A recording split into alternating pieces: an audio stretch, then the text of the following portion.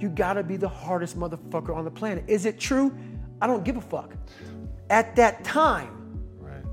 it got me to the finish line of that fucking race. I believed it. I believe it today.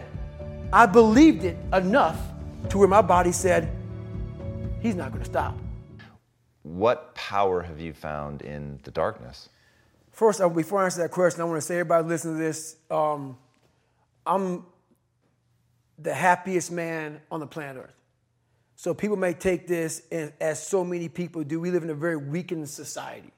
So when they hear a throwback guy like me from back in the ancient days of Garanimals, they often think this guy is just whatever. So if you think that I'm some unhappy guy, you're wrong.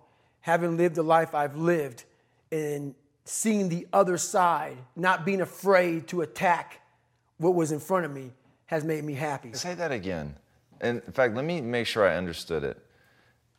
Getting to the point where you're not afraid to face the thing on the other side of the door that wants to attack you has made you happy. Right, right. It's really powerful. I hope people heard that. Right. That made me very happy. So basically, I just don't walk around with a daggone smile on my face all the damn time. So, Merry Christmas. But basically, what the dark side is we all have a cookie jar, and we all have a jar of fuck. That's its official name. It's a jar of fuck, man, where shit just ain't going right. And in Hell Week, what they do in Hell Week, because this is where I really went to the dark side. What they do in Hell Week is they design Hell Week to find your flaws. And they do a really good job of that. It's 130 hours of continuous training. You may get 2 hours of sleep. And they beat the shit out of you and find everything wrong with your mentality. And then they start Hell Week. And that's the beauty of it. And for me, I'm not some naturally God-given guy. I don't have a great bit of talent in anything. So what got me through horrible times was the dark side. My name is David Goggins. I created Goggins. Goggins is the guy that can take anything you put in front of him. You want to break my motherfucking legs? So be it. I have a way of going to a place like I did in that race where all the pain and suffering that they put on top of me in Hell Week, I will reverse that pain and suffering, and I will take your soul. So every instructor that put me through BUD/S, my job, what drove me, was I wanted you to go home that night after you beat the living shit out of me, and I smiled in your face. I wanted you to feel worse than I did, and you were going home to a nice warm bed with your wife or your kids and a nice meal, and I was still out there in the grip, suffering for another 100 hours. I wanted you to think about me knowing that I'm comfortable being very unfucking comfortable. And I want you to think about when you went through fucking Hell Week, how uncomfortable you were and how bad you wanted to quit, knowing I'm not thinking that fucking way. So the dark side is something that I've designed. It's an evil place I can go that very few things can hurt me. I use the hurt you're trying to put on me, I flip it upside down and use it. You trying to use it for kryptonite? No. It's power pillars for me. I'm using it for strength. I just flip negative into positive. That's all it is. I heard you doing an interview one time, and the person was trying to see the sort of empowerment, the beauty in that, and you were like, no, it's darkness. Mm-hmm. And one of the reasons that I'm utterly fascinated with comic books, and one of the reasons that I'm so intrigued by Batman is he literally uses the darkness, the sickness that he has over what happened to him and his family to propel him forward for decades to keep driving. And most people are broken by the bad things that happen to them, but every now and then there's a Goggins. There's somebody who understands how to use that power, understands how, as a human being, it fucking drives you. Revenge is powerful. To be able to tap into that in a way that's controlled, That's right. But to be able to bring it in, to use it, to feel the energy. There is an intoxication to rage. And I don't think people are honest about it when they talk about it. There's a fucking intoxication to that. And if you can tap into it and leverage it, not get lost to it, which is why I know you always caveat it by saying, look, I'm a fucking happy guy. Like, that's not what we're talking about right now. Right. But I'm a happy guy. Right. So you can't get overtaken by it. But it's there, and it is so fucking powerful. It's real. That's why when you said before this whole thing started, you said I can be me. The second you said I can cuss and be me. And cussing, people say, man, you cuss all the fucking time. Why?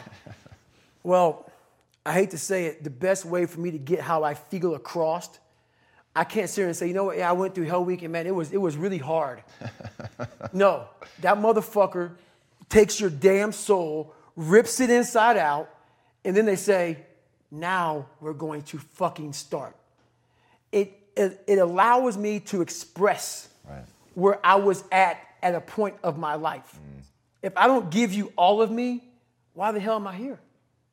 Why? How will you learn from me? People take so much offense to me. You will never learn from people if we always tap dance around the truth. Oh, God, I love that. We tap dance around the truth by finding the right words so I don't hurt you because you have thin skin. No. Tighten up, people. It's okay. Trust me. It's okay. You might be called nigger one day. It's okay. You might be called some Jewish word or some faggot or gay word. It's okay. Let them call you that. What are you going to do now? They don't own your life. How are you going to control that now? How are you going to flip it upside down and say, Roger that, now I'm going to harness this shit and you'll read about me years from now? How? That's the question. How are you going to do that? Thicken your skin. Become more of a human being. Don't be afraid of the reflection in the mirror because that's all you can be afraid of. Once you overcome the reflection in the mirror, you've done it. I love that, man. You once said that if you were growing up in this generation that you would have a field day because you would take their souls. What did you mean by that? The younger generation quits. Not everybody. So I gotta put that. People get their butt hurt. So not everybody.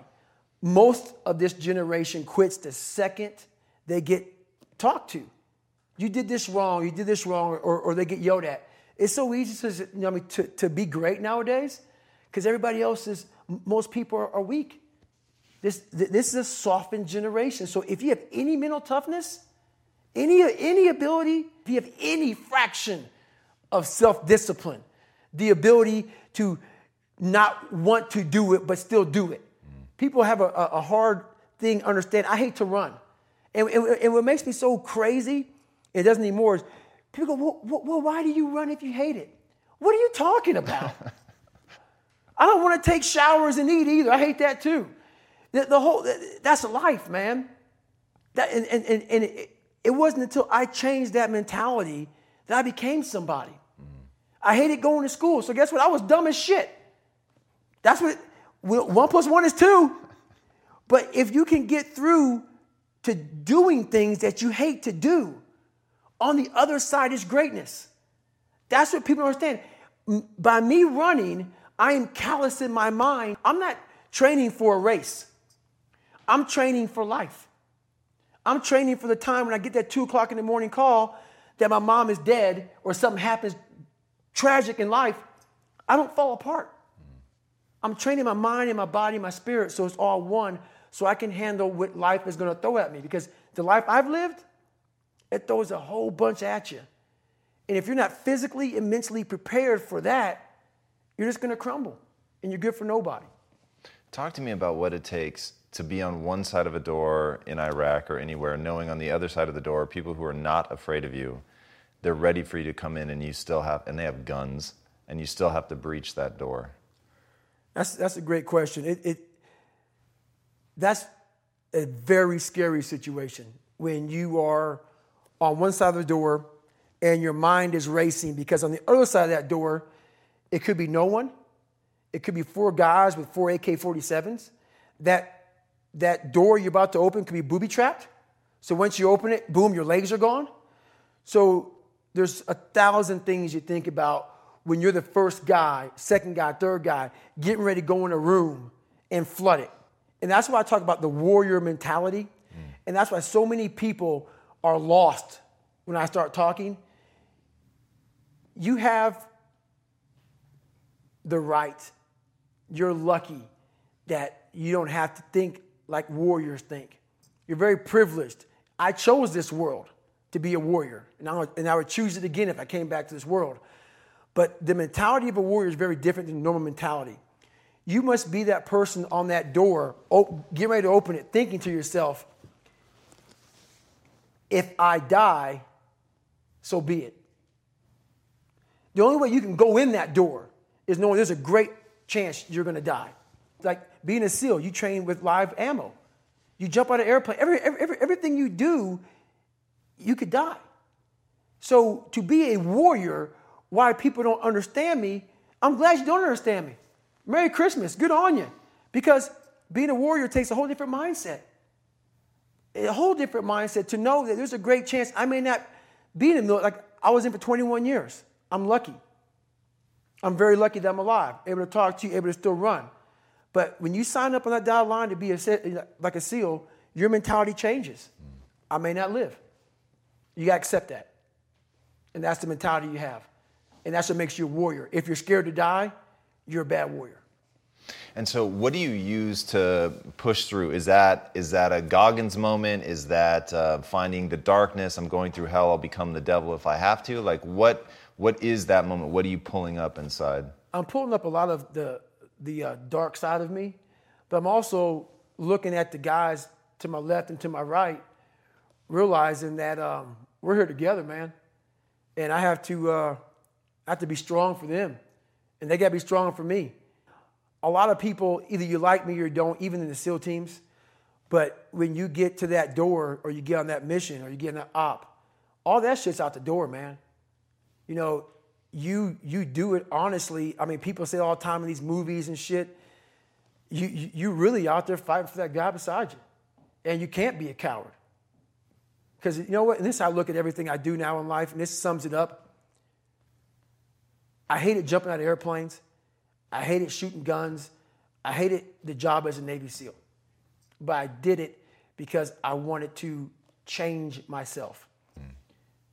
Everything I do, I'm not really comfortable doing. But if you choose to go that route, to go be a Navy SEAL, you might as well go be the hardest motherfucker in the world. Because if you're choosing to do something, you have two routes. You can go there and be a little weak person and get through barely, and that's your reputation. Or you can go through the hardest guy you can possibly be, and that's your reputation. So my whole thing is, if you're going to choose to open that fucking door in Iraq or Afghanistan, open the motherfucker and go in hard. Because they're going to remember you by slowly opening it and peeking in. So if you're going to open it and you made the mind to open it, don't crack it open. Open the fucking door, go in. That's with life. If you're choosing to do something, attack it. Because they're going to remember you as not attacking it. So I want to be remembered. You can hate me, but there's one thing you can't say about me. I didn't attack it. So that's the mentality you have. If you're going to do something, you might as well attack it. Because you can do it anyway. Right. Do you use that in civilian life? Like, do you still employ I'm going to attack it, I'm going to take their souls? Like, how does that play out in a non-combat zone? It still works for me in life as far as attacking things. Because no matter what I want to, no matter what avenue I choose, I want to be the very best. And the very best may not be I'm number one. The very best is, did I leave everything inside of me out there? So attacking is not like, oh, I want to win this or win that or be the best. The best is I'm running against myself in everything I do. And that's what I attack. I attack myself. I'm always questioning myself. I'm always holding myself accountable. Talk to me about the accountability mirror. So the accountability mirror is something that I kind of came up with in high school. Like I said, I started shaving my head when I was 16. And I got caught up in trying to impress so many people because no one liked me. So I developed so many different identities. Let me sag my pants. Let me pull my pants up. Let me talk this way or act this way or be this way or whatever the hell it may be. God, dog, there's so many different things I did to try to fit in with so many different groups. that when you look in the mirror, that's the one person you can't lie to. So every morning I would shave my head thinking, God, I would reflect back on some of the lies I may have told somebody or some of the ways I acted that I didn't feel comfortable doing. And I did it to impress other normal people. The key word there is normal, everyday people. I was trying to make other people like me. How pathetic is that? So this mirror would always tell me, my reflection would say, God, you are a pathetic man. How does that feel every day to be this way? So I would just start having myself accountable. How did I attack today? How did I attack yesterday? And if I didn't do something I was proud of, I would write down a sticky note and I would fix it. So then my senior year in high school, it was a totally different David Goggins. Can you give an example of something that you wrote down and fixed? All right, there was a lunch table that I wanted to sit the cool guy lunch table, man. I wanted, even though everybody was calling me a nigger all the time, I wanted to try to act like somebody I wasn't so I could fit in. And I sold my soul to the devil, trying to act like, I'm David fucking Goggins. That's who I am. And so I wrote down on a piece of paper, fuck the table, sit by your fucking self. And that's what I did. And guess what happened? My table became a table people started sitting at. Because a whole bunch of people in that lunchroom felt exactly like I did. I had a laundry list of things that I write down in this fix. So I write it down and fix it. Were there things that you looked to for role models, people that you were like taking ideas from, like why pull your pants up? If that's the popular style, like what was giving, either you were the single most insightful person I've ever met, which by the way is entirely possible having listened to enough of your material, or like you had a treasure trove of people that gave you great ideas. Even if they were like fictional or movie or, athletes or whatever, but. It was funny, man. One movie I watched all the time was Rocky. Great choice. Rocky 1. And I related to Rocky a lot because of one of the smart guy, just tried real hard. And the one scene that I related a lot of my life to, still to this day, was Rocky 1, round 14. And this is where I got taken souls from. If you look at round 14 of Rocky 1, Apollo is beating the shit out of Rocky. Rocky falls down in this corner. Mickey's saying, stay down, stay down. Rocky didn't hear a fucking soul. Apollo, after he knocked him down, turns around, hands in the air, like I finally knocked down this animal. Right. Apollo doesn't know it, but Rocky's getting up. Apollo turns around the second Rocky gets up. And Apollo looks at Rocky, and Apollo looks at him with a look of like Rocky just took his soul.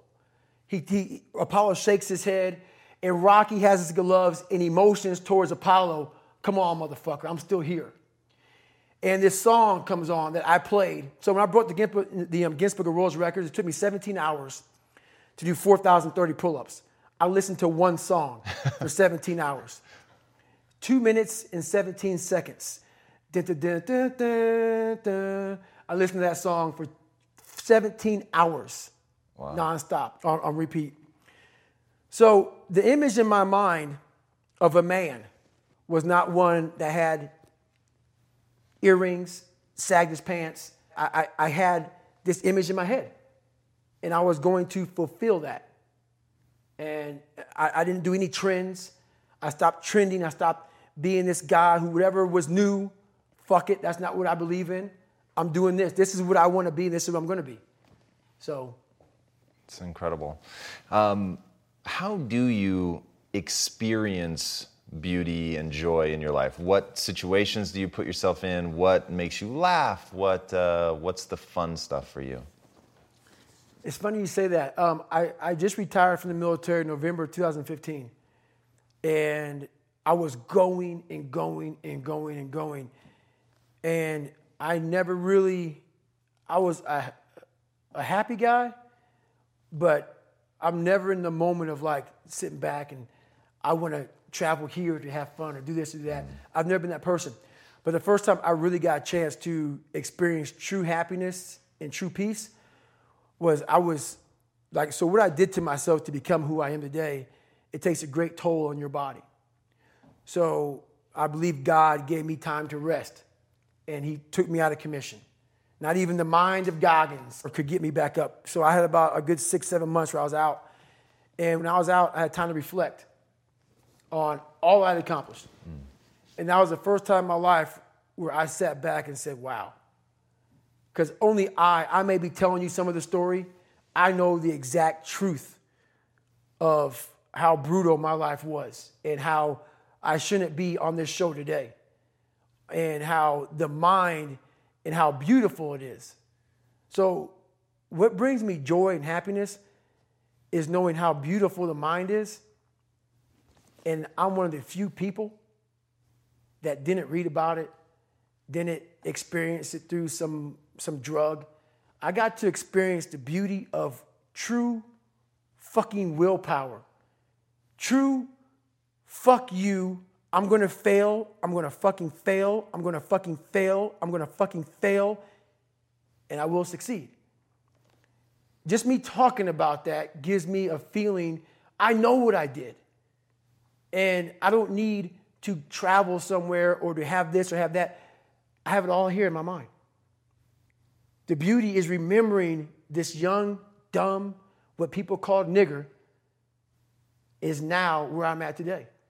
And that is, when you finally get to that point for me, it's for everlasting peace. I could die right now on this show, and I'll be happy, man. So that's my happiness, is my reflection on the suffering of my journey, knowing I never quit, nor was I guided by anybody on this earth. I was guided by something much more powerful, and I listened. And I chose the path of most resistance. Talent not required. I love that. You've said that you lived the life of a monk. Mm-hmm. What does that mean? What does that look like? Why do you do that? So I stretch out every day for at least 2 hours. I don't drink. I don't go out. My regimen is I wake up, have oatmeal, run, come back, hit the weights. I'm a big sports guy. I don't leave the house if at all, but do stuff like this. And I stretch out at nighttime. I find people that I trust, which is a very small group of people who are honest and true to me, people who will die for me, and I'll die for them, which is a fucking small. Sure. And everybody else, man, do you. And I stay to myself. And I let you do you. I don't judge people. I don't criticize you. You want to be a douchebag and be an ass and not love this country, do whatever you want to do? I don't care, man. I fought for this country for you to do you. And I am all about you doing you because I'm going to fucking do me. And I'm going to do me until I'm fucking dead. And I believe I earned the right. A lot of people haven't earned the right. Just because you live in this country, I mean, you earned the right. You gotta live a little bit. Live. And then have something to say or shut the fuck up, So if you had, this may be impossible to answer, but if you had that same kid from earlier, he wants to take that first step, you want him to go experience some life, what one specific thing would you tell him to go do? I'd first ask the kid, who are you? At the core of your soul. And if he can't answer that question, our conversation's over. Because I can't say shit to him. Right. If you don't know who you are, I can't tell you who you are. There's a concept in your book that it permeates the whole book, and I think really is one of the most important things for people to understand in their own life, certainly to understand you, and it's the notion of detesting mediocrity. Mm-hmm. Talk to me about that. How did you instill it in your life? How can other people instill it in theirs? It's one of the biggest things in the world. A lot of us, mediocrity is everywhere right now. And we're all trying to find an easy way out. And we're judging ourselves. Let's say there's 10 people in this room, and we're all mediocre.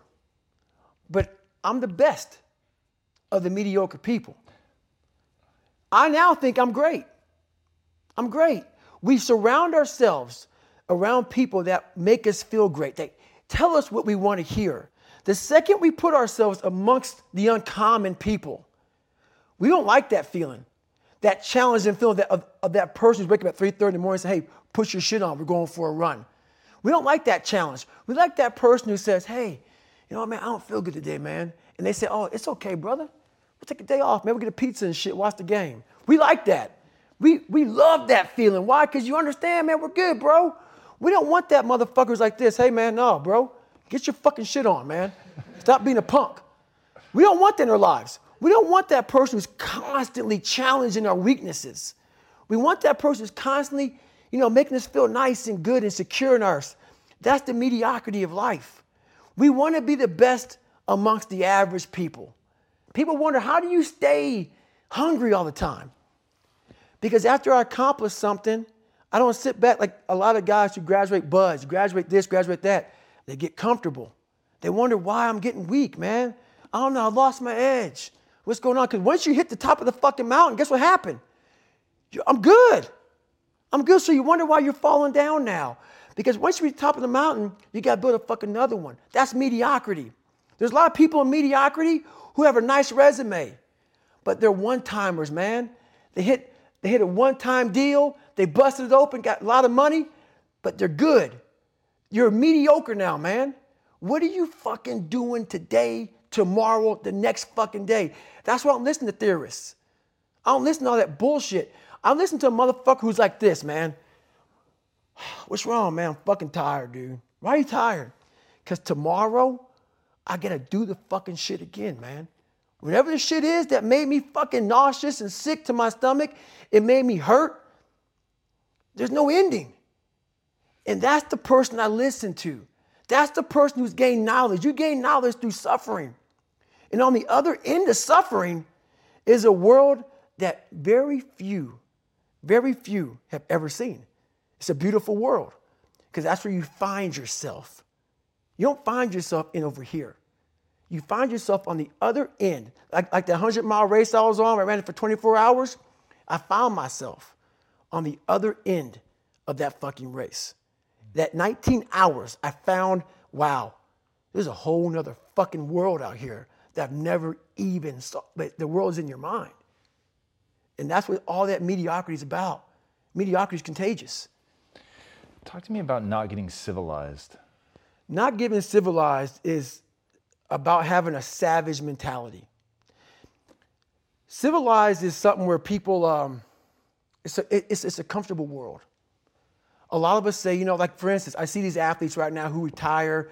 I'm 38, I'm 39. I did 20 years at the top of my game and I'm chilling out now. You see them a year later and how they look. What the hell just happened to you, dude? What the hell? You're one of the greatest athletes of all time. Kids looked up to you. Women, men of all ages looked up to you. And they hit the pinnacle where it's time to retire and their mind says, whew, I'm civilized. The worst thing that could ever happen to any human being is they become civilized. It's that total accountability. Like even when you retire, there's a motherfucker looking at me and judging me right now, man. I was the baddest person to ever live. It doesn't go away, man. You got to wake up. Even though you retired, you never retired. You're setting the example every single day of your life. And being civilized feels so good. But I'm sorry, man. Once you get to the top, you may retire, but you ain't never coming back home, man, because now you're judged. People see you falling off.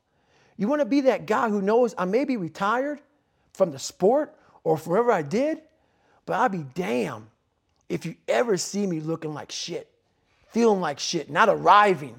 People, I've arrived mentality. You're always setting the example. Civilization feels so good. These comfortable feelings are what people want. They want retirement. They want that. They need that. It's a yearning feeling. I want it too. People love putting a label on me about, my God, man, you're just wired different. I'm not fucking wired different, dude. I'm thinking right now, after I got past my stuttering thing, now I'm on a roll, I'm good now. You know what I'm thinking about right now? I got to fucking wake up tomorrow and do the same shit again. I got to leave this fucking interview and go stretch out for 2.5 hours. I hate that shit. But guess what it does, though? I'm constantly callousing over my victim's mentality that I once had growing up. Every day you have to do this shit. Because why? When you stop doing it, you don't just maintain it. If you stop shooting a gun, You're not going to be a great shot if you pick a gun up a year from now. The only way to keep from getting rusty is to constantly oil that motherfucking machine. The machine is this. You got to keep challenging it every day. In today's highly unpredictable and rapidly changing world, the smartest move you can make from a financial standpoint is to actually understand how money works and how markets move.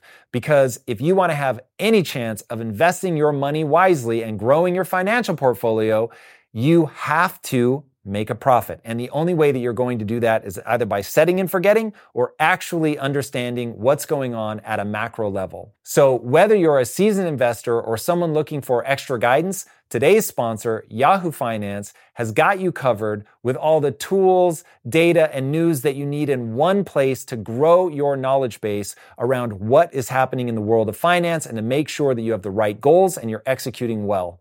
Yahoo Finance makes it easy to consolidate your accounts so you can effectively and efficiently manage your entire portfolio.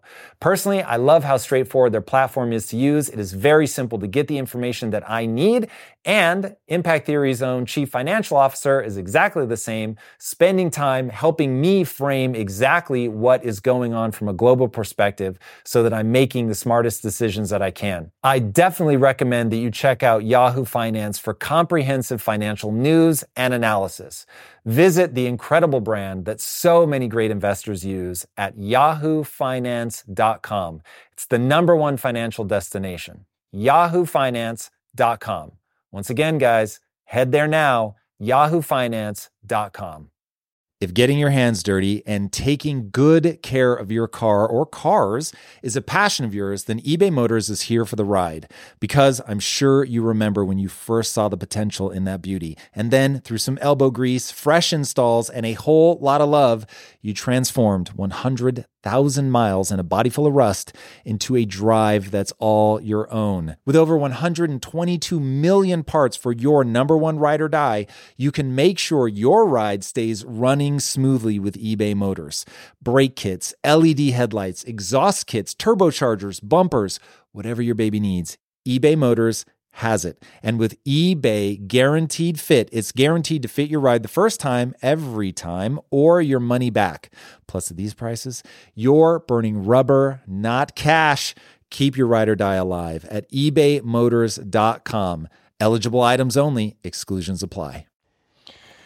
The way that I think about that is very, very similar. And I've got to imagine this is one of the things that makes you one of the most misunderstood humans on the planet is, to me, driving that hard, being that hungry, pushing long after everybody stops, has nothing to do with anybody but myself.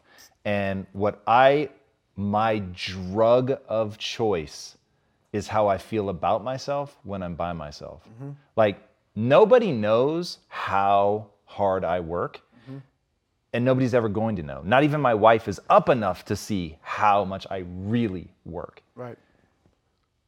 But it doesn't matter, because the way that it makes me feel, like in this moment right now, where I get to say, the world doesn't know, I could be lying, but I would know. And the way that I feel right now, because I know how true it is, that nobody's outworking me. Mm-hmm.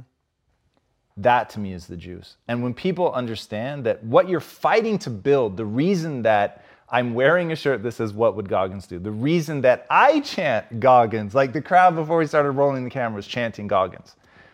The reason that's so resonant is because they want to do something for themselves. They want to feel some kind of way about themselves. Mm-hmm.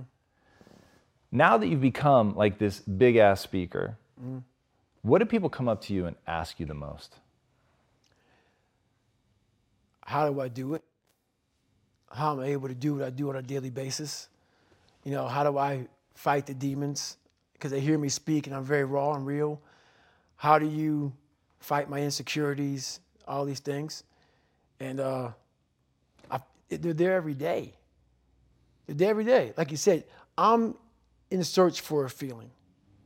I'm not in search for a trophy. I'm not in search for love. I'm not in search for more followers on Instagram or social media. When I started this journey years ago, and I realized that I'm going to be somebody, and I'm searching for a feeling of true victory for myself, and only myself. The second I shut out the whole world and realized that one thing, that I am in this world alone. I'm fighting in this race by myself. Yeah, I'm all about people. I'm all about team. I'm all about that shit. But I'm really all about right now and in my life, just like you said, no one knows the real truth about me, how hard I really go. I don't care if anybody knows. I don't want anybody to know. I'm an introvert. I live an introverted life. And I love that about me. That right there is my fuel, is I know that there's really no one out there grinding like me. And if they are, so be it. If I know about you, I'll make sure that I up my game. That's what the mentality is all about. My whole thing is a mentality thing. Like I told you the last time I was on the show, I viewed myself as the weakest person on the planet Earth. My goal in life was to, in my mind, believe I'm the hardest man alive. And that's why the whole thing is can't hurt me. That's what it's about. It's about whatever you think you are, you have to make that dream a reality. But that's where the hard part is making that dream reality. That's where the hard work comes. That's where people know, how do you keep grinding every day? You have to make those insecurities, those fears. Like when I was 300 pounds, I didn't have any drive. I'm going to go be a Navy SEAL. What kind of stupid shit is that, 300 pounds? There wasn't like a drive to go be a Navy SEAL. I was an insecure, lying kid, afraid. I had to look at my insecurities and in my fear and find drive in that. We're all looking for passion. Passion's all around you. You have a whole fucking stack of it all around you. It's your insecurities, all that shit. You got to dive deep in that shit. It's all in there. All the energy and fuel you need is right in yourself. It's all there. You got a lot of stuff to do to overcome. And, that's where I found it. I found it right there in my own insecurities. I found drive in my own insecurities. And that's the most powerful thing in the world. When you can find drive in your own doubt, fear, insecurities, you become very unstoppable. You may have just changed me at a deep and fundamental level. I've never thought about it like that. So the number one question I get asked is, how do I find my passion? To which the answer is very rudimentary and maybe ultimately not as true and powerful as what you just said, which is, there's another thing I need to tie this to that you talk about in the book, which is people have lost touch with their bodies. Mm-hmm. And you always tell people, if you want to change, go do something physically fucking demanding. Like, go find yourself in the suffering and in the pain of doing something with your body. Yes.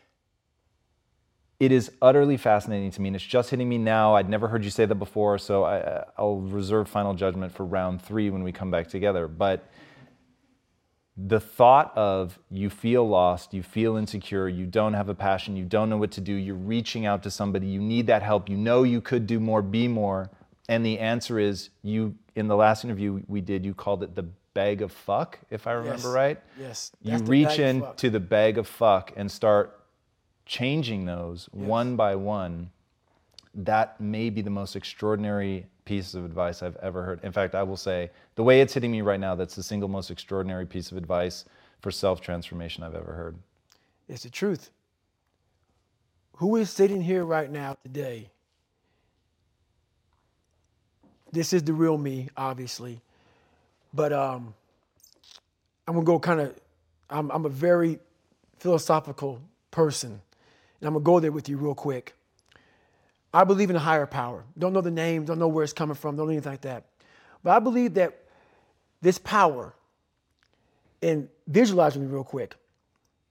Let's say it's a man up there or a woman, whatever, and they have a chart. And when you're born, they say David Goggins, born February 17th, 1975 at 6 a.m. They write the chart down because they can see everything. They know exactly what you're fucking supposed to be. They know what you're supposed to be. You die, you go to so-called heaven. You arrive at heaven, I'm 300 pounds. I retired as an Ecolab guy, which is okay. It's just a job, whatever. I go up there and God looks at me and he shows me my chart. And my chart on there says you were supposed to be a Navy SEAL. You're supposed to weigh 185 pounds. You're supposed to be one of the smartest people on the planet, this, all this. You see this. And now you're in heaven, you made it to heaven, but you're like, God, Doug, I was supposed to live that life. I was supposed to live that life. And then you find out that the reason why, because we all think that if we pray on it, if we do this, if we do that, whatever, if we don't work, we just, whatever, it's going to magically happen for us. No, I believe that when I'm all said and done with, my whole job is to outwork the chart. Whatever the fucking chart says about me, the all-knowing power up there, I want to get up there and say, him look at me and say, I know everything. I didn't fucking see this. I didn't fucking see this. I want to feel that. I want to get to the other end of this fucking world, and however I'm being judged, whoever's judging me, to look at me and say, I did not fucking know. I had you at 185, I had you at this, but all this other shit, I was riding as you were living it. I want to find more. All I can. And in that fucking sack of shit, you have to dive in that to find more. Because if you're not willing to go in there and face yourself, you're not going to find anything. You're going to live right here on surface, man, right here on surface. So if there is an ending to this world and there is somewhere to go and there's a judgment, you're going to get there and you might see a chart. And that chart may tell you who the fuck you should have been. And now you get the rest of your life to think about that. Man, I could have lived a much better life if I just would have just suffered a little bit more. If I just would have went in that shit and realized I had so much more. But fear and the 40% and living here versus living here, being afraid, stopped me. So I'm a big guy in visualizing. I'm a big guy in making a world. It may not exist. To me, it does. To me, it does. And I'm overpowering myself every day. And you got to find tools to do that. That's the tool that I use. So that's what it's all about. God damn. You said in the book that the only thing to fear is the man staring back at you in the mirror. I thought that was insanely powerful and seems tied to this. Is there something else to that, or is that what you're talking about? That's all I'm talking about. Like your biggest enemy, the most important conversation you will ever have in your fucking life is the one you have with yourself. You wake up with it, you walk around with it, you go to bed with it. Eventually, you're going to act on it, whether you're good or bad. You have to. That's why the whole thing about this book I have, it's about you. It is about you. It's strictly about you finding who you are. So many people die, live 100 years, never fucking know who they are. Never know who they are. You have to look in that mirror and know there's so much more in here, man. Because I could literally right now be a 300-pound guy spraying for cockroaches still to this day if I did not look in that mirror and say, there has to be more to this. This can't be it. And then willing to go into it, dive deep into it, and give all I have to find it. So that's what all that's about. In all that you've done and all that you've been through, help me understand, when you were given you did not have a happy childhood, I think that would be very fair to say. When you were given the VFW award recently, and you were listening to people that had impacted you, and you got to your mom, you couldn't even speak. Yeah, it almost chokes me up now. So I got the VFW award for the Americanism Award for military service and giving back. I'm as human can be. That's why what you see is what you get. At that moment when I was giving my speech, and I thanked my uncle for being there, and I got to my mom, it wasn't just about her. It was, I know what she went through. I know what I went through. And we got knocked down so much. I had a moment in front of all these great American heroes where I had a chance. It was like so fast. It went through me like lightning of, I can't believe I'm here. I can't believe I'm getting an award like this. That kid who was in the fetal position the majority of his life, And so much the fact that my body and my hip flexors are tight to this day, that even though I was standing erect, my mind was in the fetal position. And when I looked out amongst all those people, it was a sense of pride that I can't even explain. It's the moments of 3 hell weeks. It's the moments of in that room by myself studying for hours and hours and hours, trying to catch up with all the kids who are above me. It's just those moments, like the real raw moments of life that was like, boom, hit me and we're gone. But I was like, I did that. I overcame that shit. You know, it's like, it's this power behind all that shit. And that's the feeling I was looking for in my life. I found it. It wasn't money, it wasn't fame, it wasn't awards. It was that feeling I have right now. The feeling of I'm about to break down, but it's not of like, oh my God, I'm upset. It's like I worked myself so hard that I turned a person this fucked up into this motherfucker right here. Not off of reading a fucking book off a theorist, off of going to work on myself and saying, I don't know how to do this, but I know that to get over there to that fucking side, I gotta grind myself into a fucking fine powder. And I did it. I did it off of sure will. And very few people will know how that feels. The things that you've done are absolutely incredible, but what I find fascinating is if you just read your litany of things that you've accomplished, you do just assume, oh, you must be really gifted. You're shredded, you're in great shape. But when you see the before picture, it's pretty startling. Right. So what was that moment like looking in the mirror the day you decide, okay, wait, enough is enough? Well, it was pretty crazy for me. It took a while to get to that point where enough was enough. What happened, I came home one night from work spraying for cockroaches. And long story short, I turned on the Discovery Channel. I saw some guys going through Navy SEAL training. And they were going through Hell Week and they were getting their ass just beat. You know, in and out of the water, guys ringing the bell. They were just suffering. And I was weighing like 297 pounds. And I had to make a change in my life. You know, I was at an all-time low, and I wasn't going anywhere, and I was exactly what everybody said I was going to be, which was nothing. So I had to make a change. What was it about seeing suffering that's really interesting? And I actually get it, but I want to hear you explain it. Why suffering was the thing that triggered that thought? Well, for me, growing up, I came from a horrible background. I got called nigger every day of my life growing up, lived in a small town. The Klan headquarters at that time was about 20 minutes from where I lived. Right.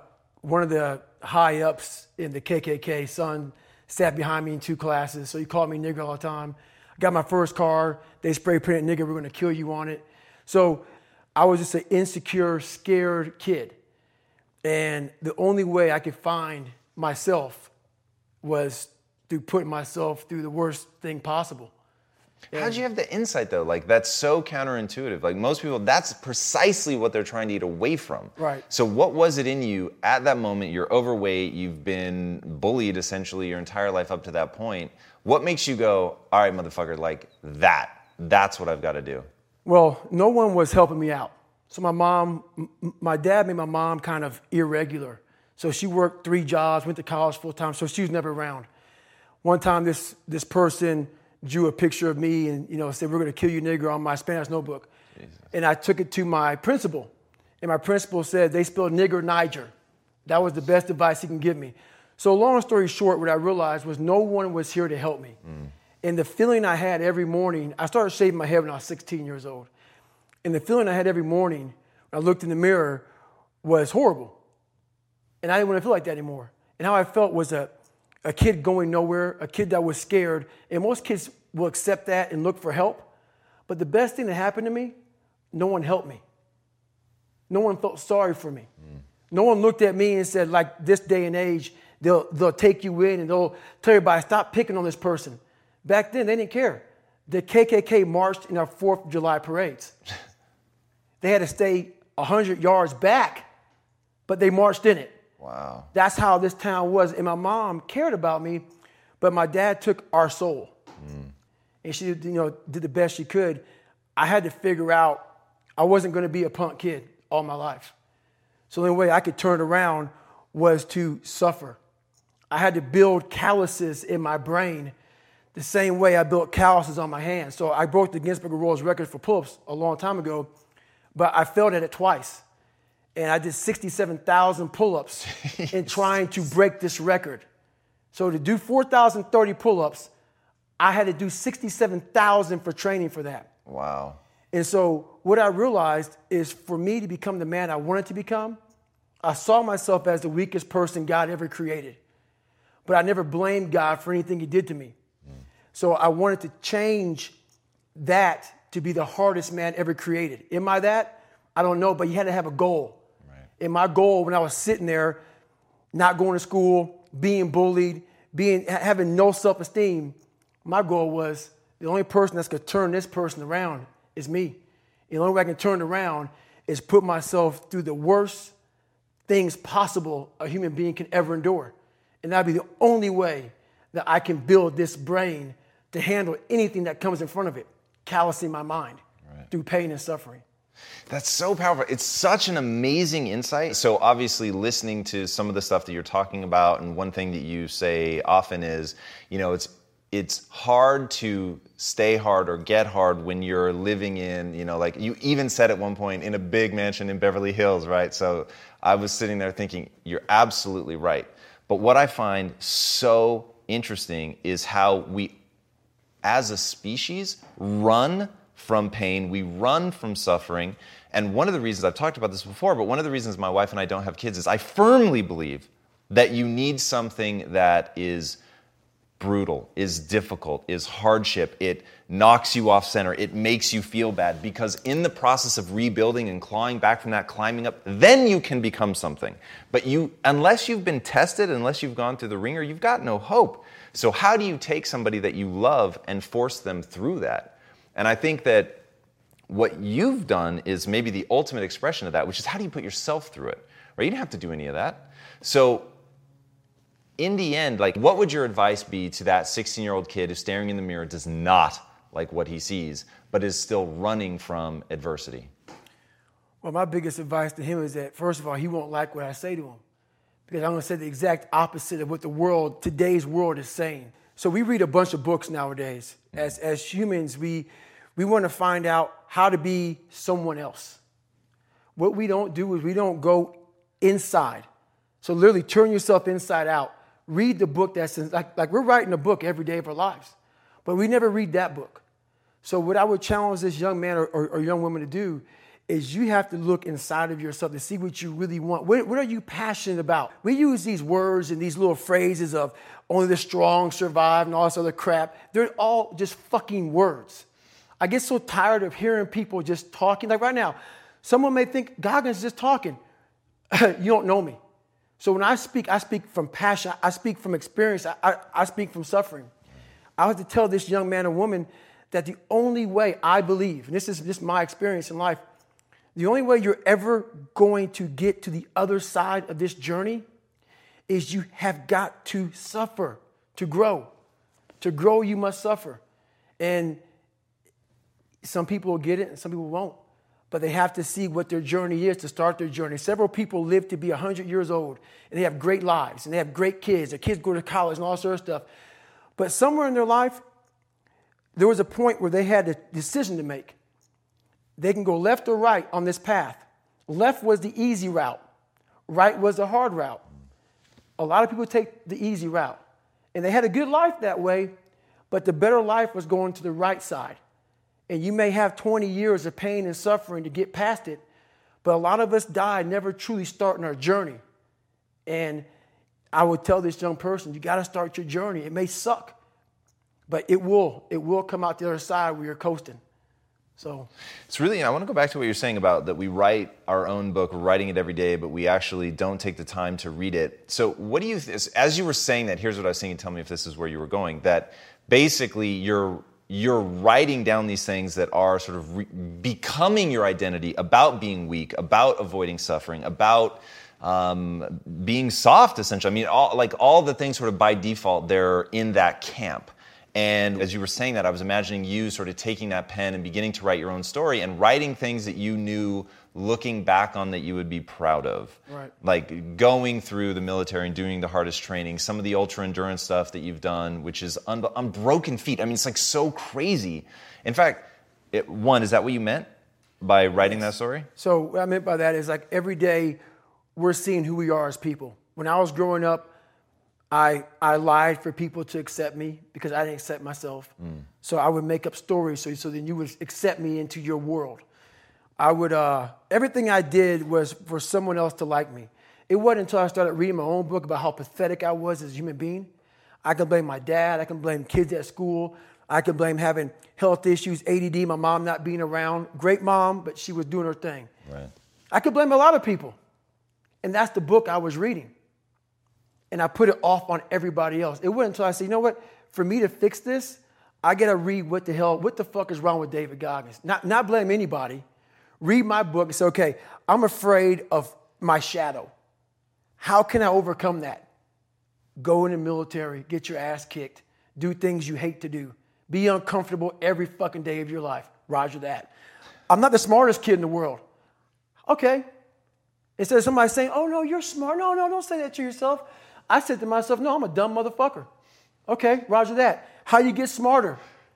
Educate yourself. So the things that we run from the truth. We're running from the truth, man. So the only way I became successful was going towards the truth. As painful and as brutal as it is, it changed me. It allowed me to become, in my own right, who I am today. One of the most powerful things I think anybody can do, so I used to struggle with self-esteem, and my thing was I focused on being smart, and I just wasn't that smart. And I focused on being right, and I was wrong a lot. And so it created this weird thing in my life where I would constantly try to put myself around people who were less and less intelligent so that I could feel good about myself. And the bad news is it's actually a really good strategy for that. Right. Being around people that were less intelligent than me really did make me feel good. Like I felt good about myself. But I literally referred to myself at the time as the king of remedial jobs because those were the only jobs that I could really shine at. Right. And it wasn't until I realized I can actually change what I build my self-esteem around. And I can start building my self-esteem around, instead of being right or being smart, being a learner and being willing to admit when I'm wrong. And so the thing that I began to build my self-esteem around was being willing and able to stare at my inadequacies. Right? What you said, like I fully understand like how this interview is going to be. I mean, you warned me ahead of time. This interview is going to be bifurcating. People are going to love it and some people are going to hate it. But dude, I so believe in the notion of looking at yourself and if you are pathetic, owning it, right? And saying, because my thing is you can change it, right? Which you have proven in no uncertain terms. That's it. But if you don't admit it, you're never going to be on the path to changing it. Exactly. Walk us through, because this is one of those crazy stories. I can't imagine how you pulled this off. Your first ultra marathon, which you got into like really fast, and why you did it, because I think that's incredible. The first ultra marathon wasn't smart at all. So basically what happened was I was at military free fall school with Morgan Luttrell. Marcus Luttrell, if you guys don't know, was the lone survivor, the guy. He was in a bad op went bad. He was the only Navy SEAL that lived. Long story short, you got to get the book, read Lone Survivor, great story. Morgan is Marcus Luttrell's twin brother, and I was there with Marcus. So what happened was myself and Morgan were in free fall school. At the same exact time, Marcus was in the worst incident in SEAL history. So I knew that Marcus might be dead. He wasn't dead. Everybody else was dead. So I actually brought Morgan, I actually told Morgan, hey, man, your brother was in a bad incident. I don't know if he's alive. I don't know what's going on. Long story short, Marcus is alive, and I go on to want to raise money for families. All these guys died. They all had kids. I want to raise money for the Special Operations Warrior Foundation. It's a foundation where 100% tuition goes to these kids to go to college, full tuition, whatever. So I found this great foundation. I'm going to raise money for it. So I said, you know what? I have to Google something that's evil, something very hard. I knew nothing about ultra marathons. I hadn't even run a marathon. I knew nothing about this world.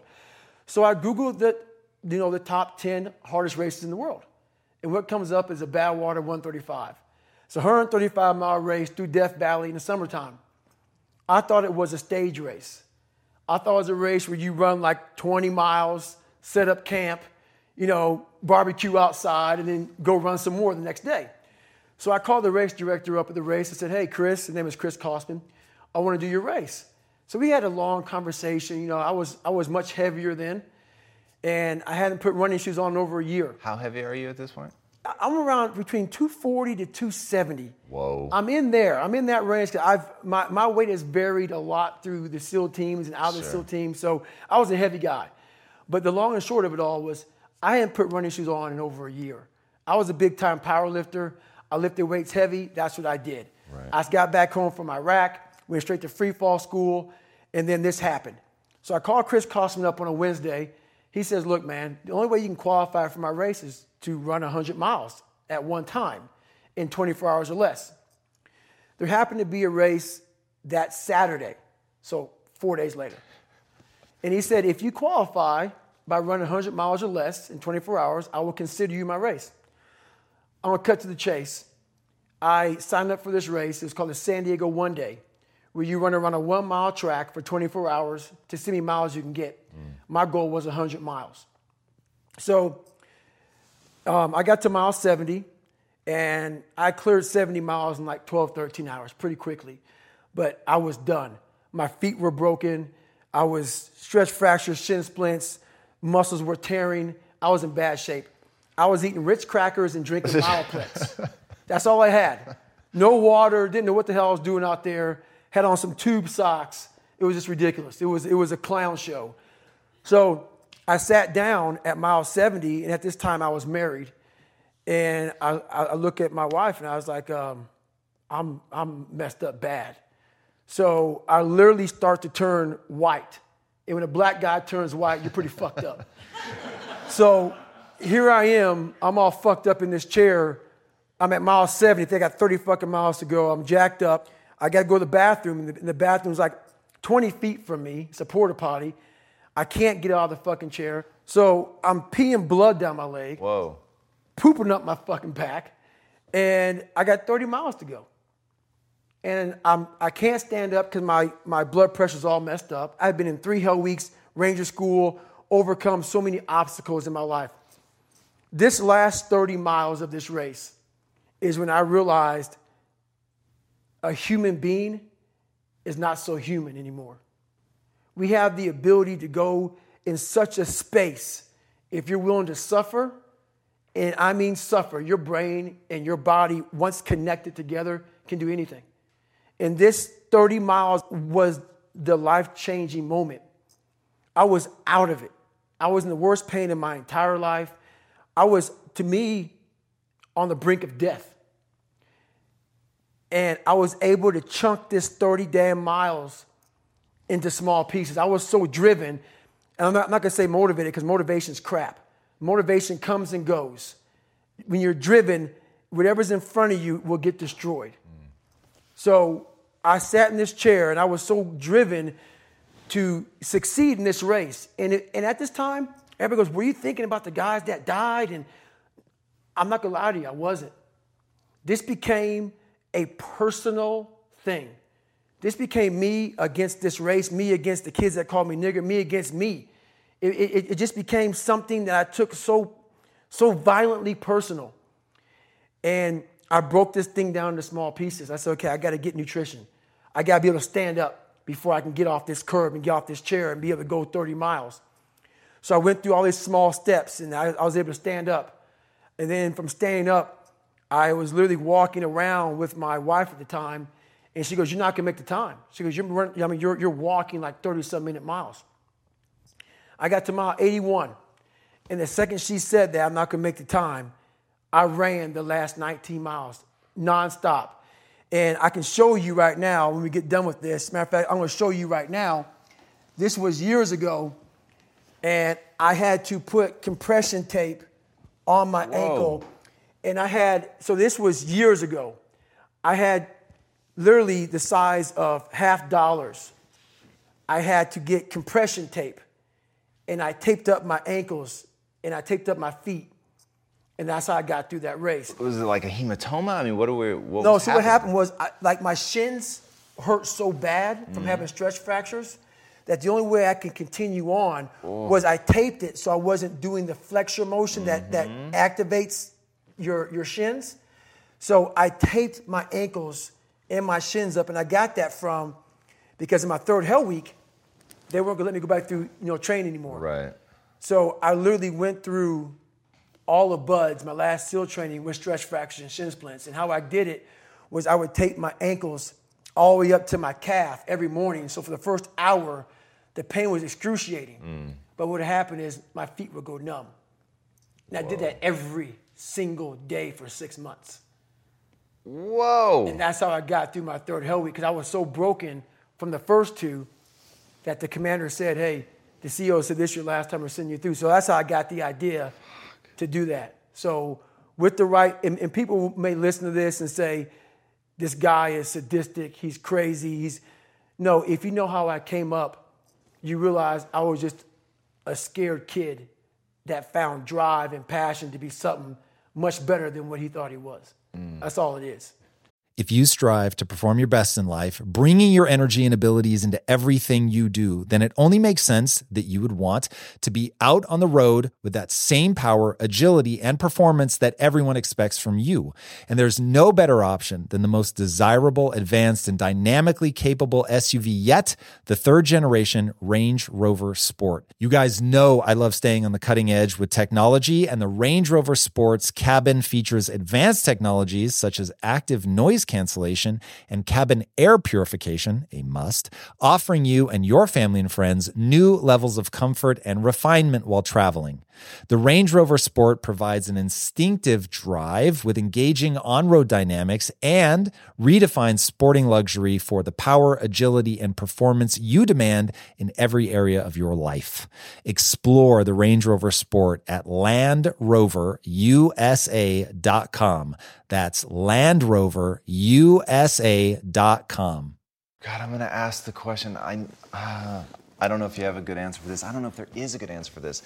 But even I want to know, how do you find and cultivate that drive? Like, there is a kid right now watching this, man, and they feel like you felt. They feel lost, alone, broken, stupid, lazy, like they're never going to amount to anything. And what you're talking about is the closest thing to a fucking superpower that this kid has ever heard. And right now he is on the edge of his seat. How does he like force himself to take that first step?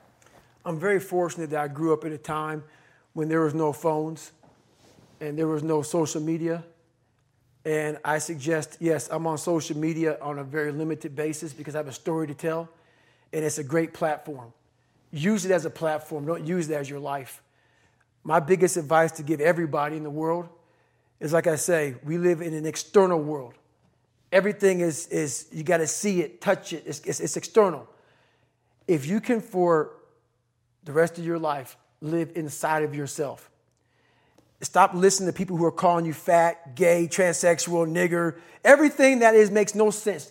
All these insecure people putting their insecurities on you, you got to flush it out. You got to just be whoever the hell God or whatever the hell you believe in. If you believe in nothing but yourself, I don't care what it is. You got to take everything and throw it away. You have to believe in one thing, and that is yourself. And I'm not saying don't believe in God or what you believe in, but right now, for you to find greatness in yourself, you're not going to find it by looking in a book or by even hearing me. I may give you the spark, but you've got to go inside yourself to find it. And that means you got to be quiet. Shut the fuck up. Go in a room.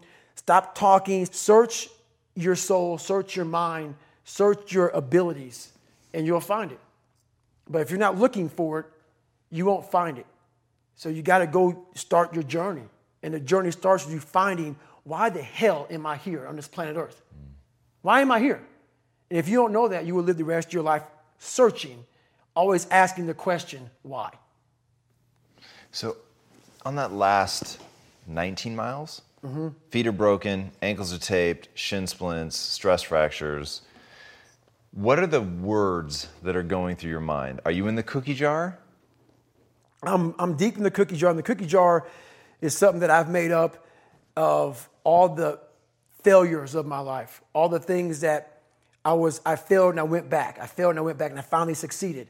All the things that kicked my ass. I put them all in the cookie jar because at times of hell, even the hardest men, in times of suffering, what we do is we forget how hard we really are. Because that's what suffering is. Suffering is a test. That's all it is. Suffering is the true test of life. And so that cookie jar travels in my brain. So whenever I get put in a situation where I have poopy pants, the woe is me mentality of, oh my God, life sucks. I take the 1 second decision. I step out of my life for 1 second, go in the cookie jar, pull up, oh, motherfucker, you were in 3 hell weeks and finished 2. One of those hell weeks, a guy died in because it was so bad. Oh, you are a motherfucking badass. You are. I put it back in the cookie jar and I remember who the fuck I really am. I'm not the kid that was called nigga. I'm not the scared kid. This is who I am. It's a reminder of who you truly are at the core of yourself. But what I was saying to myself the whole time on that track, and this is what I say to myself. Self-talk and visualization are the 2 keys to my success. I believed for that last 19 miles, I was indestructible. Because I took myself in that chair, crapping up my back, peeing blood down my leg, shin splints, stress fractures. I use all that for motivation versus negativity. I use it for motivation. I said to myself, who on this fucking earth would still be going right now? You are. You are. You gotta be the hardest motherfucker on the planet. Is it true? I don't give a fuck. At that time, it got me to the finish line of that fucking race.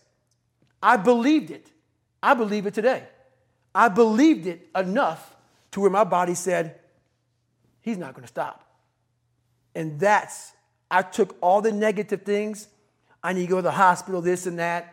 And I used it all. Who the hell could even get out of that chair? You did.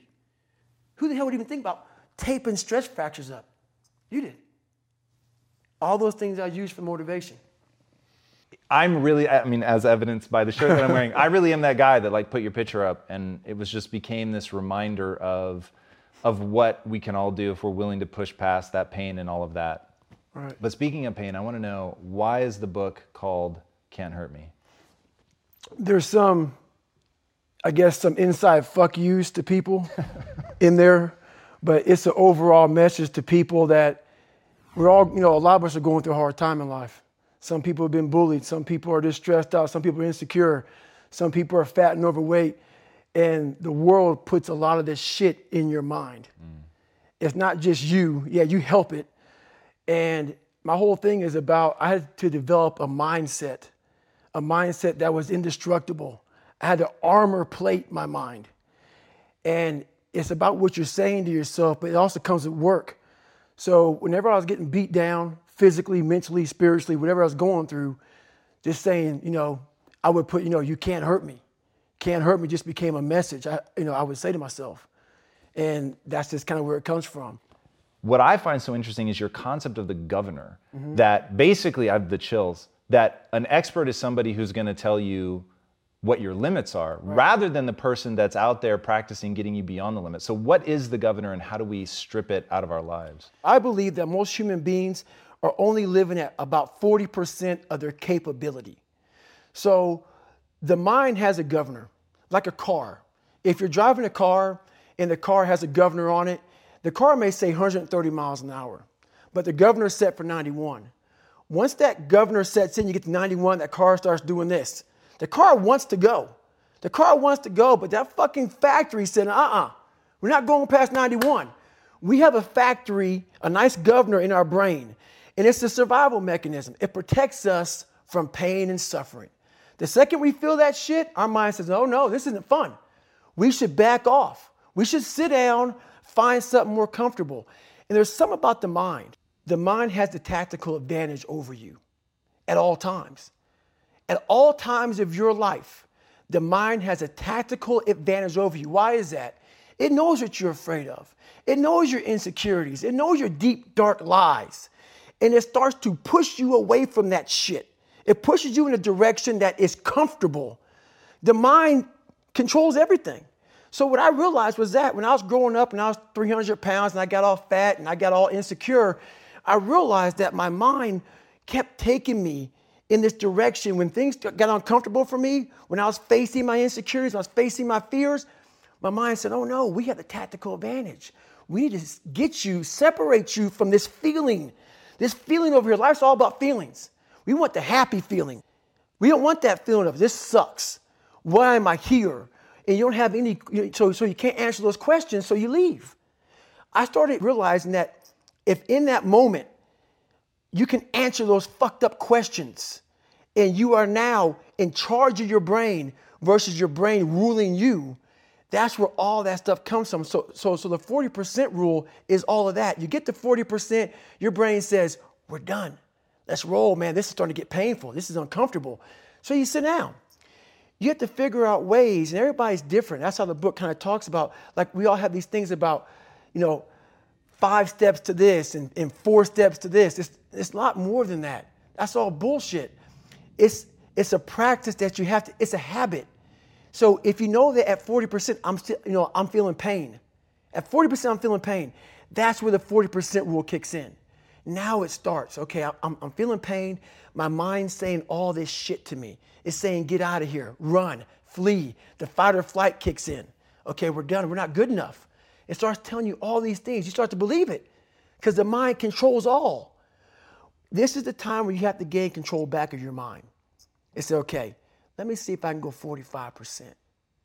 And once you start giving yourself more and more hope and start realizing, okay, the mind starts to be, okay, what are you doing? We're supposed to be going right and you're going left. You start then controlling your mind. Start finding more in yourself. And then it goes from 40% to a lot further than that. But that's the start of it though. Get to the spot where your mind is saying stop. Whatever that is, you gotta get there first. And then that's when that shit starts to work for you. You gotta control yourself in that moment. Dude, we're gonna try to thread a really powerful needle right now. So your response to all of that has been so incredible. So, all right, mind has a governor. It starts to kick in when you hit pain. You're looking for areas of comfort. Most people then live their entire lives there. They never try to get out of it. But you had such a fascinating response. You said 2 things which I think need to be explored. One is that you created this alter ego, Goggins, which I think is insanely powerful, and it reminds me of Eminem talked about the same thing with creating Slim Shady. It was the way once he had the persona, he could face his fears and he could get up. And then the other thing was you said you need to shut the fuck up and listen, but talking about just to yourself, like not to try to get a distraction, not social media, not TV, nothing. Like go in a room by yourself and really listen. How do those 2 things, the creation of the alter ego and that listening to the sort of dark, hateful things that you're probably saying to yourself, how do those work together? So a lot of people can live with themselves. That's the first thing. A lot of people can live with themselves, look in the mirror and say, I'm okay with being afraid. I'm okay with going on this easy highway over here. The easy highway has all these fucking signs and shit, directions, how to get somewhere. And you have to first be uncomfortable with how you feel about yourself. With that voice that a lot of us like to run away from. We all have it. We all have that voice that say, hey man, you're kind of wimping out right now. You're kind of being a little punk right now. But a lot of us say, okay, that's okay.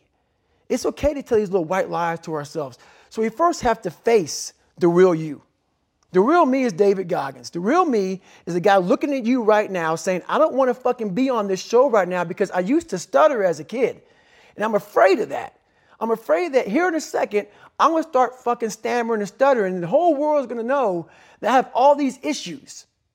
But that's when I see right now, okay, Goggins, you got to go on this fucking show. That's Goggins.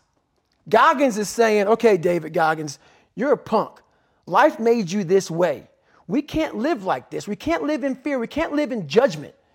We can't be afraid of what the fuck people right now are looking at me saying about me. We cannot be afraid of that. That's Goggins. Goggins saying, fuck all of you who don't like me, who don't want to, and that person then comes in. But you have to be David Goggins and say, man, I'm afraid of this. I'm fucked up here. Life made me this way here. I stutter. I have these issues with reading and writing, and I'm fat and I'm insecure. You have to face that in that dark room. In that dark room is who you are.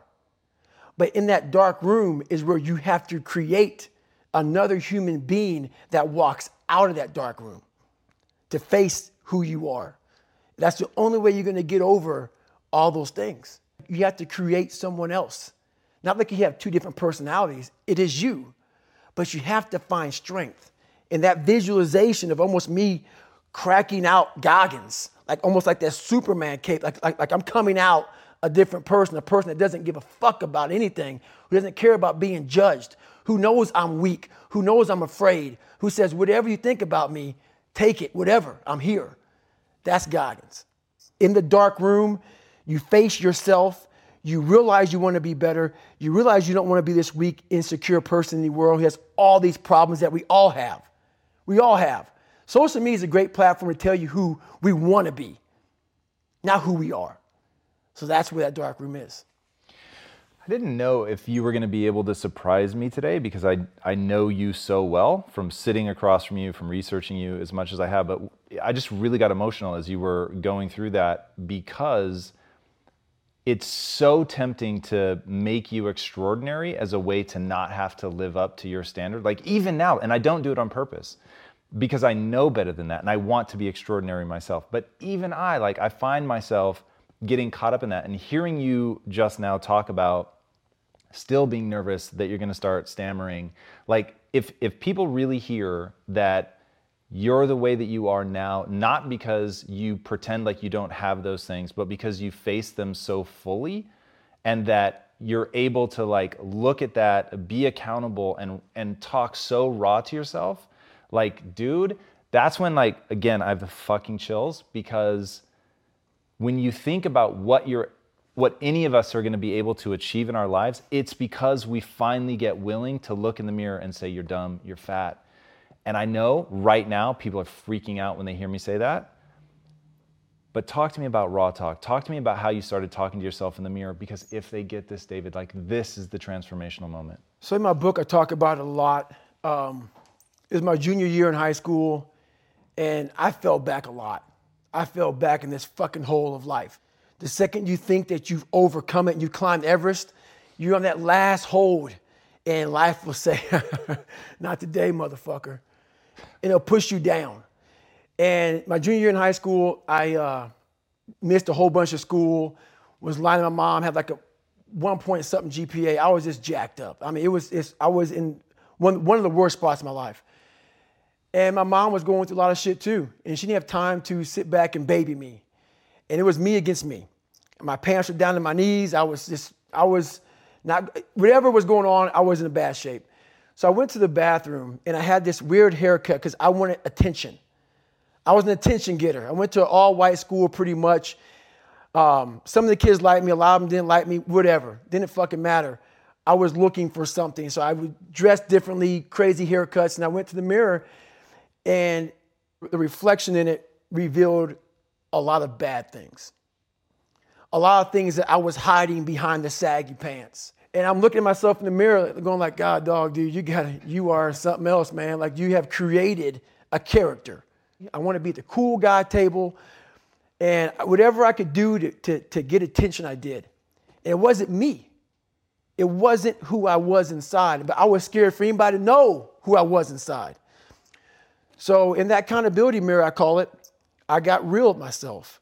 And I said, you have a third grade reading level, which is hard to admit when you're a junior in high school that you copied on every single thing you did because of fear they're going to put me in a special school. We all know what special means. I'm going to have a title on myself the rest of my life. And being cool, you don't have a title on yourself. So I started cheating. I was dumb. And people say, oh, you know, you have a learning disability. I had a learning disability, but I realized I was lazy. So I called myself out there.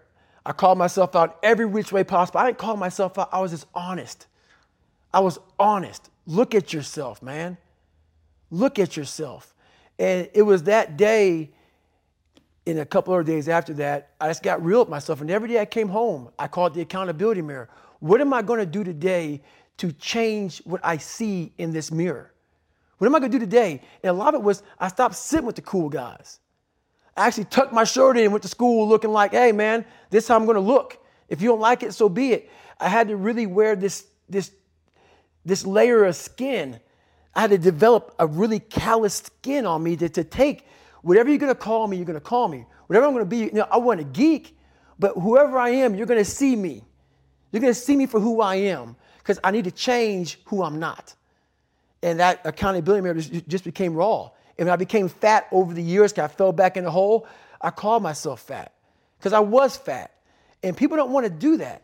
They want to say, oh, don't call yourself fat. Don't call yourself dumb. If you're not real and raw with who the fuck you are, nothing's going to change. And in this nice new world that we live in, we want to hear, you're just a little big. No, man, you might be fat. And it's okay to hear that from yourself and from everybody else. So that's where it started at. And it's raw. It gets ugly sometimes with me in that mirror. But I'm also proud of myself to be able to tell myself that and then fix what's in that mirror.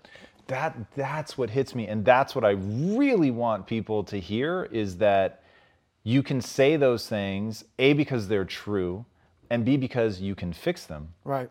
And your whole life has been about addressing those things. Mm-hmm. So walk us through, how in the book do you help people start addressing it? Because that's what I think is so powerful about your book. So the first thing about it is, once you realize it, and you have to realize it, you got to call yourself out. Addressing it is very small. It doesn't go from like one morning this way, next morning I wake up and presto, 5 steps to greatness. No, it ain't that, brother. You read my book, this is hard work. It's every day, like right now. I had to be honest with you, man. I'm even shaking right now being on this show. I'm a big time introvert. How you address it is you face it. You face it every day. You face it every single day of your life, where you say, okay, like if you're fat, you need to lose weight. It's patience. It's patience in this fact of accepting who you are right now. I'm fat. I don't like myself. Accepting the fact that if you lose 3 or 4 pounds, that's a huge accomplishment. You have to live in your own fucking world. You cannot judge yourself. That's why social media and all these things are horrible. You can't judge yourself off of the so-called competition that we have made up in our mind. The things that, how people look, how people act, how smart someone is. This is a race that you run completely alone. And you're all by yourself. I had tons of sticky notes all over my mirror. It wasn't like, be better than John or be as fast as whoever. Okay, David, yesterday you did this. Today, our next goal for the week is this. So I had a year goal, weekly goals, daily goals, hourly goals, and the big goal was I lied a lot growing up. I wanted to be accepted. One goal was, let's go one day without lying. Let's go one day. And then when I would lie to somebody, I would say, hey, man, I had to go back now and apologize. Say, hey, man, I lied to you. You know how hard it is to go back to somebody and say, I lied to you? Hey, man, you know what? Back there, I lied to you, dude. I was really jacked up. So I figured out these ways of total accountability. Like right now, I had to run this morning before I talked to you. Because why? That's what I'm about. I'm about mind, body, fitness. A lot of folks talk so much shit about, hey, I'm going to change your life. I'm going to do this. I'm going to do that. Are you accountable for what you're doing? Are you accountable? And I mean to the T for what you're saying. I am. And that's where it started. It started with that total accountability of, let's not lie today. Let's tell people the truth about who you are. And when you can get on and tell someone, like I'm doing right now, exactly how fucked up you are, that's the goal in life. To put your life on a billboard, on the busiest road, in the busiest highway in the world, and say, this is how fucked up I used to be. Take it or leave it. The first time we talked, I didn't really understand why the being called a Niger on your book, and you said that was one of the best things that ever happened to me because the principal told me, oh, they're just ignorant. And you said that in that moment I realized nobody was coming to save me. And it hit me, right. But I didn't really understand it until I read the book. And in reading the book, really understanding how one thing after another, from the abuse from your father to fleeing that to your mom being MIA and then thinking she's finally found love, and then the fucking guy gets murdered the day after Christmas. I was like, really, no one came to save you. No. And seeing that now and hearing you tell these stories, I realized like that's the crux of the power. But how did you stop feeling sorry for yourself?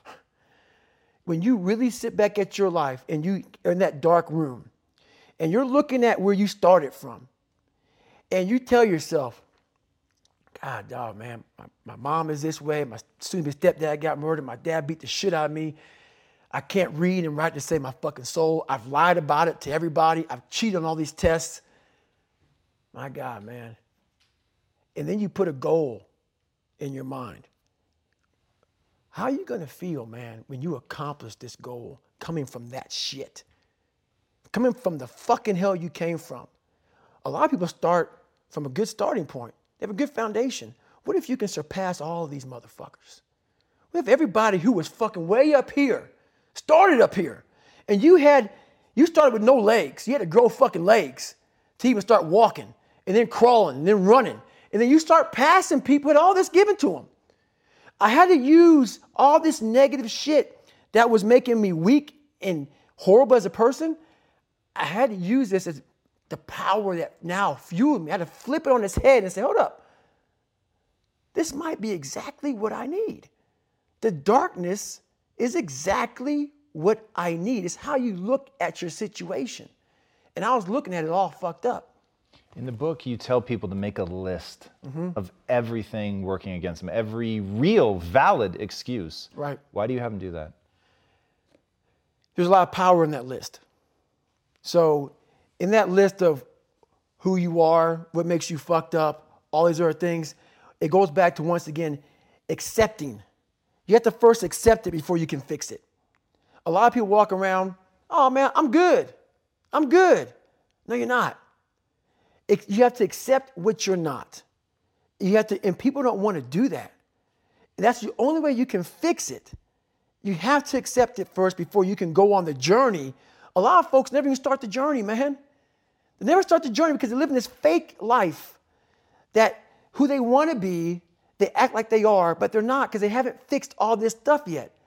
You got to fix this first before we can start our journey in life. So that's why I have them make this list. You fix these problems, now your journey can begin because you no longer care about how people are judging you.